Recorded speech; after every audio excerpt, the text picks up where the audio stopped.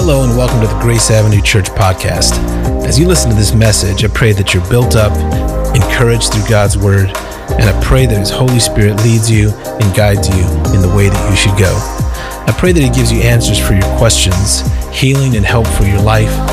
Most importantly, I pray that this word helps you to become more like Jesus and a greater influence for Him in our church and in your world. Now, let's grow together. Enjoy the message. Good morning, Grace Avenue Church. How's everybody doing today? Isn't the weather so beautiful outside? This is like the perfect weather moment. It's like cool, but it's sunny, so it's a little warm. I don't want to start talking about summer and really dampen the mood, but it's coming, okay? Summer's coming. For those of you who have not yet introduced myself to, my name is Henry. I'm one of the staff pastors here at Grace Avenue Church. And yeah, that cheer is not for me. It's for this amazing church and our pastors, Pastor Daniel and Janelle. I would be remiss if I did not start this by honoring my pastors. And we're just so thankful for you, my wife and I. Beautiful. I don't take moments like this lightly where I get to speak and what I feel is God is wanting us to hear and understand today, which I'll get to. That was a beautiful exhortation from Pastor Chris. I know he went back to the Avenue X moment, but I just loved. I wanted to speak to that a little bit, and I loved his heart and his posture for that, for the youth. And anytime Pastor Chris is up here and giving an exhortation moment, I literally feel like I want to run through a wall. Like, don't y'all feel that? Like he's such an encourager. So you need friends like that in your life. That's a little nugget for free. Okay, so we're gonna get started here. I am going to speak on today. We're going to continue in our Think Different series, and I'm going to speak today about this. The title of my message is An Invitation to Obedience. Think Different, an invitation to obedience. I want to help you understand that it might be possible that the obedience that we know about is from the world, and it's not necessarily what we should think about when it comes to obedience.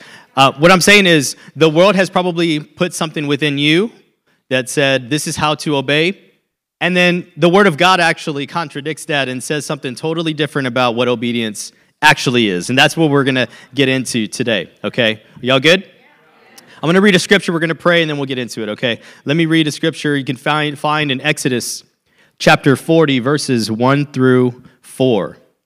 It says this, Then the Lord said to Moses, Set up the tabernacle on the first day of the new year, place the Ark of the Covenant inside, and install the inner curtain to enclose the Ark within the most holy place. Then bring in the table and arrange the utensils on it, and bring in the lampstand and set up the lamps. Let's pray. God, we thank you for the opportunity to come before your presence. Help us to set up the lamps. In Jesus' name, amen. Amen. I didn't expect a lot of understanding when I prayed that prayer, but at the end of it, maybe I'll tie it together. Setting up the lamps is really, in this case, in context, is really Moses just doing what God asked him to do. In fact, it's actually just a matter of Moses doing what God commanded him to do, okay? So, in putting this message together, I just really felt like what we have learned in this Think Different series is Romans chapter 12, verse 2. It says, Do not conform to the pattern of this world, but be transformed by the renewing of your mind. And I think for too long, this world, like I said, has shaped our idea of what obedience is. We see and hear obedience as what I have seen is one of maybe three ways. There's the militant style, right, where you take an order and then you perform the action, right? Anybody military here, is that accurate, right? You take the order from your oversight and you perform the action. There's another of authority, your bosses, right? You review the request that they're asking of you and then you complete the task, right? You review and then you complete. And then any parents in the room, parenting looks like this. You provide instruction for your kids and then the kids do said instruction. Hopefully. Like, kids, just do the thing for the sake of peace. Just do the thing. My daughter is 7 years old, and when I ask her to do something, I have maybe some inner expectations of when I want it done and how I want it done, okay? I ask her to do something, and she doesn't necessarily do it right away, and it might irk me maybe a little bit. But what I'm saying is I'm probably teaching her a couple of things that is not how God operates, okay? If she doesn't do it the way I ask her to, I have to follow up and say, hey, love, let's do it this way. Or actually, if she gets it done when I ask her to, it's not how I wanted it done or when I wanted it done. And really, that just exposes to her, maybe Dad's a little impatient, okay? Maybe he's getting a little annoyed about, minor things, but aren't you so glad that God is not petty like me? Okay, I won't put you on the spot, but I'm so glad God is not. He doesn't get frustrated at the little things, right? He's actually very patient. The word says in Psalm 145 this. He says, it says this, the Lord is merciful and compassionate. He is slow to get angry, and in times when I'm telling my daughter to do things, I'm not necessarily slow to get angry. Okay, the Lord is slow to get angry, and he's filled with unfailing love. Amen. So those are just some ways that maybe we see the world that gives us the definition of what obedience is. But what if God had something different in mind when he calls us to obey as believers? The Bible's interpretation of obedience is actually this. It is submission to what is heard. Like the literal Greek meaning of obedience is to hear, and it is to listen. So I'll put myself again on the spot. Sometimes I read the Bible as read the Bible and do as I say. I don't know if that's anybody here, but read the Bible and just do what it says. And instead of listening to the word that God wants to speak to us, yielding, right? Take a moment, hear it, listen, and then go. So what I'm saying is the world has probably told us and shaped our minds to say, what I say, you do. And then you just, how can I serve a God like that? Well, God's word is actually, when he speaks, you yield, and then you go. You're trying to navigate the where as you go. The Bible suggests obedience isn't simply because you've been instructed, okay? Or because I told you so. Obedience is tied to this. Obedience is tied to faith, okay? In trust, knowing these three things. God loves us and has our best interests in mind. His ways and thoughts are certainly higher than ours, and we can't see full picture of our lives the way he can. I have some quotes I want to share with you because there are some Bible scholars that are way smarter than me, and they broke down obedience for us, okay? So here are a few quotes.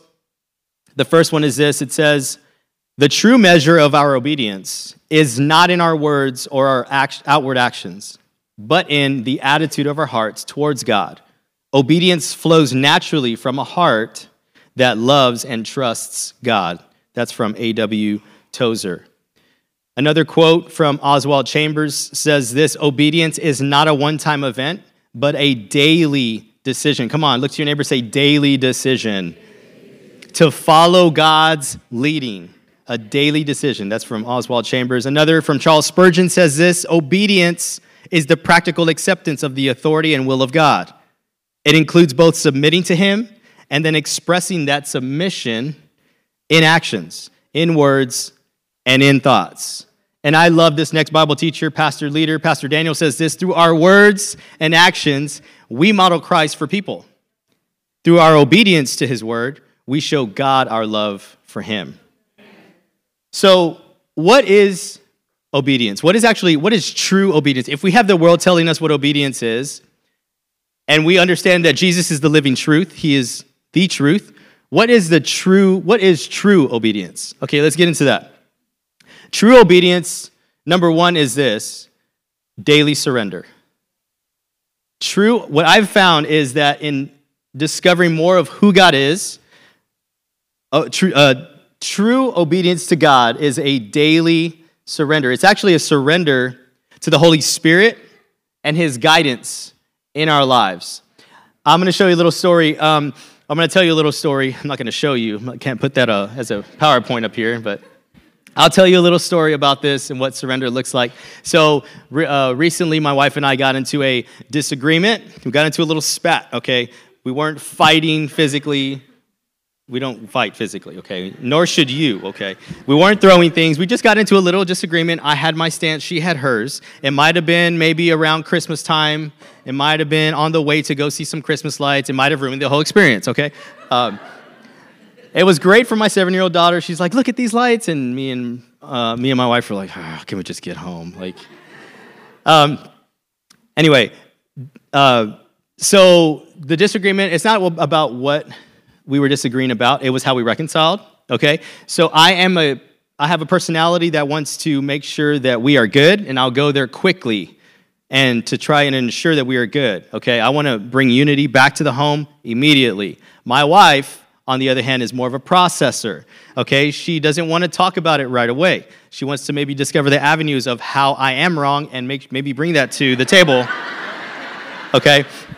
So I want to make things right. She wants to process, and right when we get home, I'm ready to make things right. And I say, love, look, I'm so sorry. I shouldn't have brought that up now, and she didn't want to have anything to do with it, okay? So then I'm upset because we didn't make things right. And so we go to bed. We wake up the next morning. Yes, we went to bed angry, okay? I know what the word says, but we're about reconciliation, okay? There's a bigger purpose, okay? So we wake up the next morning. I'm ready to, make things right. First thing when I wake up, hey, love, I'm sorry. I understand that was a bad moment to maybe bring that up, and she did not want to have it. She was like, okay, I still need time. And then I started getting upset because I'm like, God, I feel this prompting. I need to come to her and make it right. And she didn't want to have it. So then I go for a run, I don't run from my problems. I just like running. So I get up and I go for a run, and I'm running, and I'm kind of wrestling with God. I'm running and I'm praying, and I'm like, God, I've come to her like you've asked me to. I want to make peace. And then the Holy Spirit stops me and he says, yeah, but you want to do it on your timing. And I was like, I'm glad I have another mile left because there's tears are flowing and I realize I'm in the wrong. And so I said, okay, well, I want to do this right. So how do I do that? And I felt like he said, go and apologize. So then I answered back to him and I said, I did. And then he said, yeah, not for the first thing. Apologize for trying to make it right on your own time. I'm like, okay, well, now we're getting a little bit more refined of what the Holy Spirit wants me to do. So I kid you not, I get home, and I put this in my wife's lap, and I said, hey, I'm sorry that I brought it up, and I wanted to reconcile on my timing. Whenever you're ready, I'm ready to reconcile. And I left it at that. And I walk out, I turn around, I walk out to the garage, and she's following me. And she now wants to talk. I had to surrender the moment of when I wanted it done, in obedience to God, and we had a great moment of discussion and reconciliation. Isn't God amazing when we yield in obedience and surrender? Now, that's a peek into my life, but can I tell you, in the moment, true obedience is surrender. Surrender does not feel good, okay? Surrender does not feel good. It actually feels like you lost. And who wants to feel like they lost? Think of the Super Bowl. Okay, think of the Super Bowl that we just had that was amazing in overtime. Sorry, Niners fans, but I'm going here already. Imagine if the Niners were walking in overtime, the captains go up and they're doing the coin flip, and instead of taking the field, they actually say, actually, I'm good. We're going to surrender. We're going to dip out of this one. The Chiefs can have it. We're good. Nobody wants to watch that, right? That's what the world wants to see. They want to see entertainment. They want to see competitiveness. And yet, Jesus says we have to lose our life. Let me read a verse for you. Matthew 16:25 says this, for whoever wishes to save his life in this world will eventually lose it through death. But whoever loses his life in this world for my sake will find it. That is life with me for all eternity. Because like Pastor Chris said this morning, in the kingdom, in his kingdom, his ways are not our ways. We have and live for an upside down kingdom. It seems like we've lost when we surrender, yet we inherit eternal life. I want to speak about the other the other truth to obedience, okay? So we understand that we must surrender, that is true obedience, and the other element is really urgency. True obedience looks like urgency. We actually have an opportunity to bless God. I don't know if you're aware of that, but we can bless God when we act with a sense of urgency. And I'll say this, it not only blesses God, but it blesses the people around you, maybe to come to God in a new light, in a new way. Now, what I'm saying when I say true obedience looks like urgency, what I am not saying is when it comes to major decisions in your life, maybe taking a job in another city, maybe maybe coming with your wife and saying, hey, this is what I'm feeling, we need to act and move. I'm not talking about acting immediately, impulsively, or foolishly, okay? I'm actually saying when it comes to a major decision, what is good and is healthy and is wise is to come to your leaders, to come to your pastors, to come to your team leaders and maybe say, hey, this is what I feel like God is speaking to me. Is this okay? Does this line up with what his word says? And because what you want to do is when you feel like an impression has been placed on your heart and you go and surrender that impression to somebody else, there's going to be peace if they can confirm that with the word of God, okay? The Bible says there is safety in the multitude of counsel. There's safety in the multitude of wise counsel. And so you want to be at peace with major decisions. But I'll say this, we can actually often find ourselves wanting to tell God our, quote, God told me moment, only looking for confirmation. So what I mean by that is, God told me. You go to somebody and you tell them, hey, God told me this is what I'm going to do. Like what I'm here to ask you is, are you going to the person with an open-ended, yielded posture to say, this is what I'm feeling, what do you think? In other words, can anybody tell you no? Can anybody say, hey, no, that's not a good decision, man. I wouldn't do that right now. You got 2 kids, right? There's a whole other, there are things that you're not seeing that maybe you have to consider, okay? Listen, if Moses, even Moses in Exodus, he saw and met God, God called him from a burning bush, right? God told him he was going to be the man to go speak to Pharaoh. God told Moses, go to Pharaoh, right? And if you read Exodus chapter 4, there's a moment where Moses actually hears God. I mean, he has a little doubt, but he hears God and he says, you know what, I'm going to go to my father-in-law, Jethro, and ask him for permission. He actually says this in the later chapters of chapter 4 of Exodus chapter 4. He says, please let me go back to Egypt. Now, Moses just saw God in a burning bush, and he chose to go to Jethro and ask him for permission? Now, how much more are we, when we feel we hear the Lord, to go to one another and maybe a multitude of counsel and say, hey, instead of, hey, God told me this is what we're going to do, and more with the posture of, hey, this is what I'm feeling, what do you think? Is this wise? Okay, that's what I wanted to share with you today. So also, I wanted to also say about this is about obedience, is the fact that there are often, we try to make this very difficult, right, when it comes to how we are to obey, maybe with our posture and our hearts. But I'm here to break it down and to say it's actually really easy when it comes to obedience. It's just difficult to take a step in the right direction, okay? But the posture is simple, okay? You might have come today and thought you're going to get, I don't know what you came here with the expectation of. I'll just say maybe you thought you're going to get some heavy theological points on how to live your life better. This is going to be very simple, and I think we sometimes have to strip it back to the foundations to remind us maybe we haven't yet taken the step that he's asked us to, okay? So here are 2 quick points, and they are based on what we are to do when we hear the call of God to obey. In order to obey, we must do 2 things. The first is this: we must listen. We must hear his voice. Okay, that's pretty straightforward. That's pretty easy, right? But there's a key element overlooked when we think about obedience. We think about somebody giving us instruction that we overlook. We hear the instruction. We don't think about hearing the instruction. We just hear the instruction, then we go and do.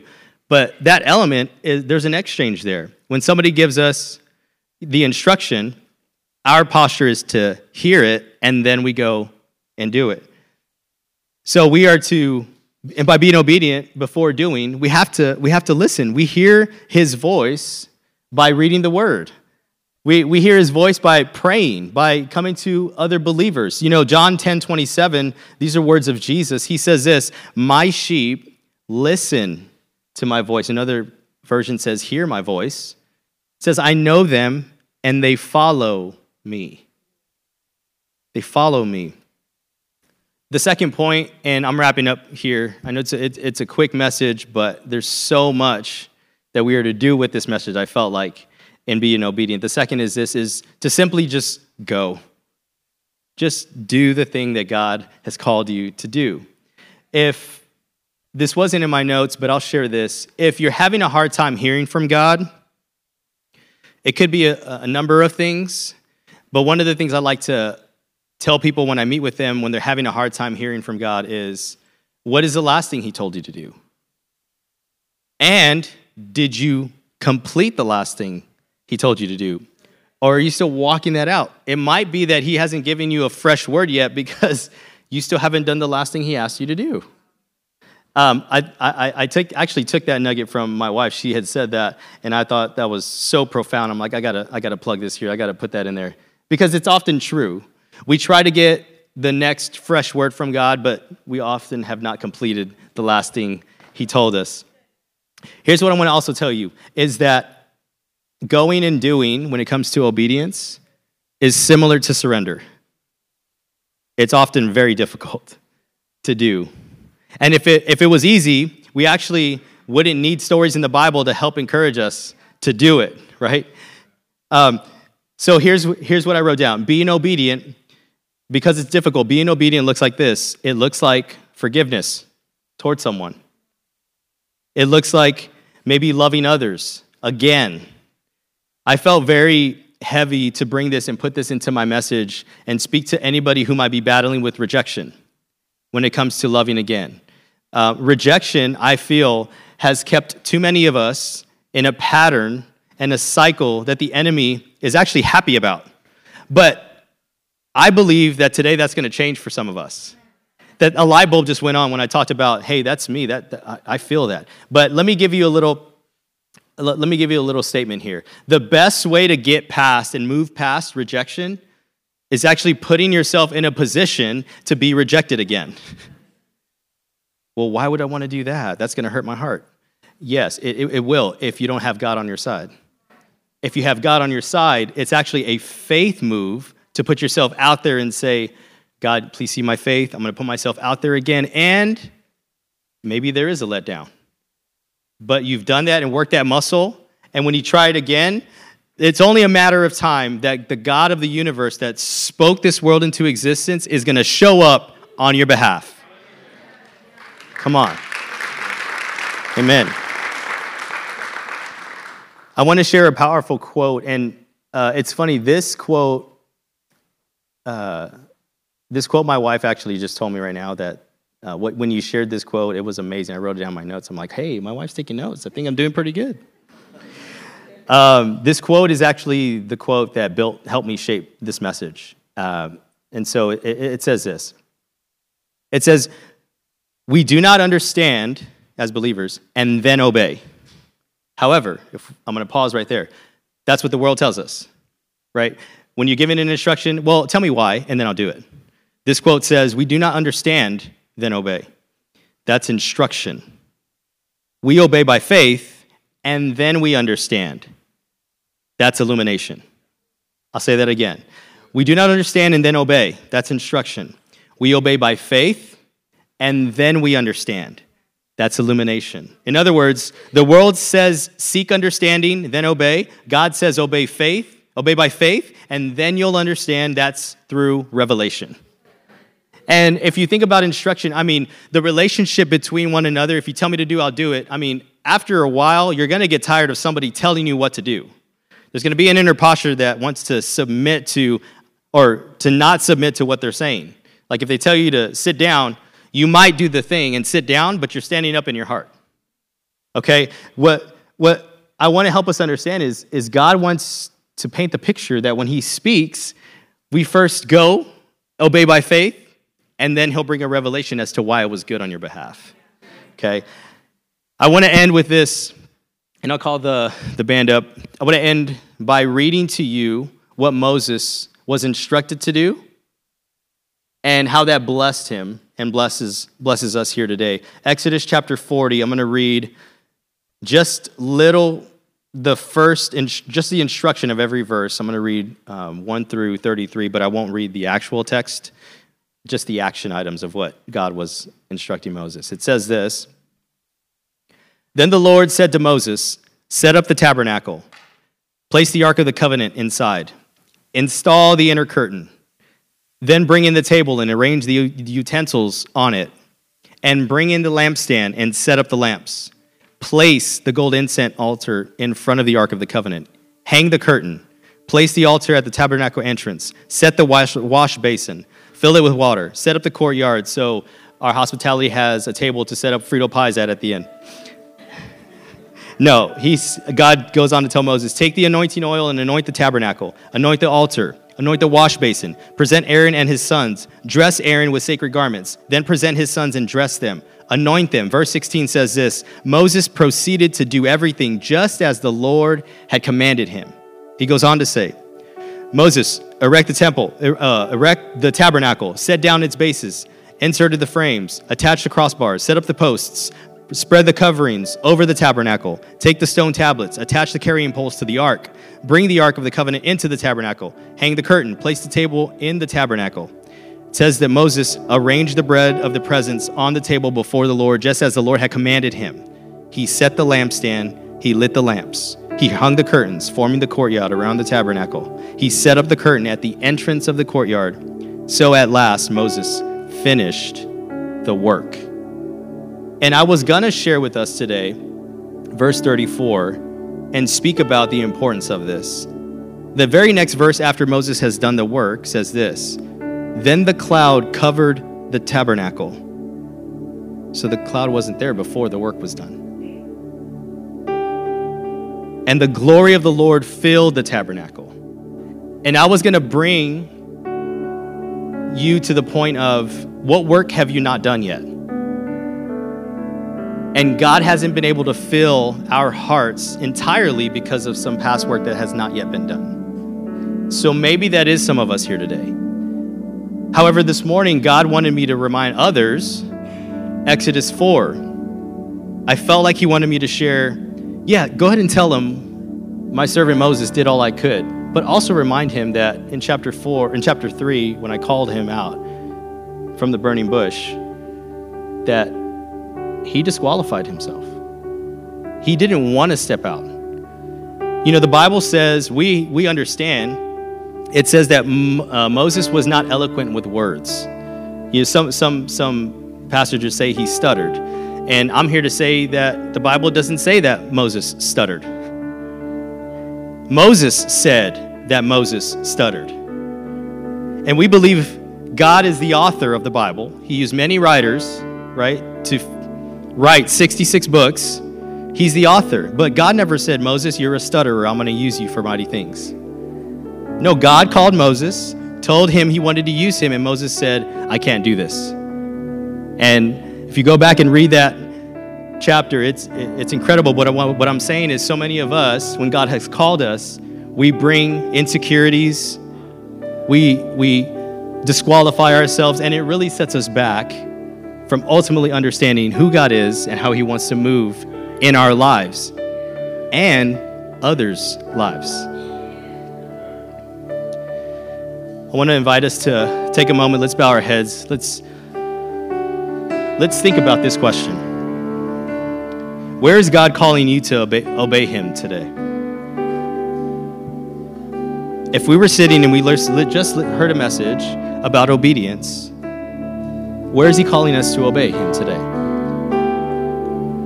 Maybe for some of us it's through a life of devotion. And that can look like repentance. It can look like surrender, maybe through prayer or reading his word. Maybe God is calling us to become a member of Grace Avenue Church. We've been attending week after week, but we've not taken the step to actually become a member. Or maybe it's time we have become a member, but we've not yet said yes to serving His house and the beauty of serving His house with other believers. I believe some of us are taking the step today to obey Him, to tithe, to take a step out and say, God, today you have my yes.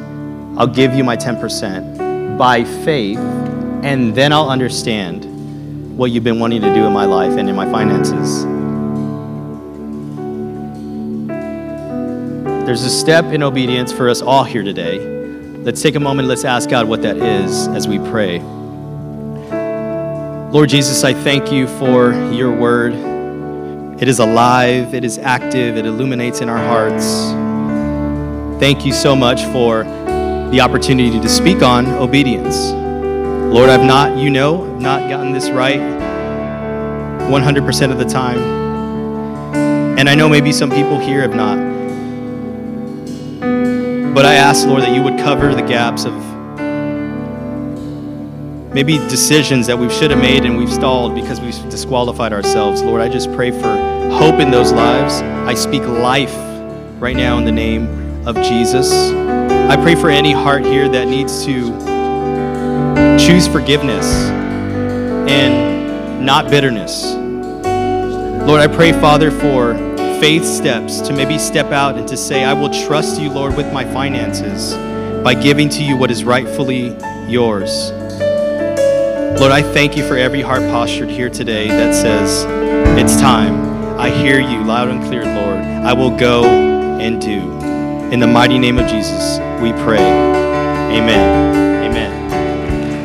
Well, I pray that word blessed you. If you'd like to know more about Grace Avenue Church or want to know more about how to be a part of what God has called us to here in the city of San Antonio, or if you'd like to sow financially into our vision and mission, please visit us online at graceavenuechurch.com. Thanks so much for listening. We hope to see you soon.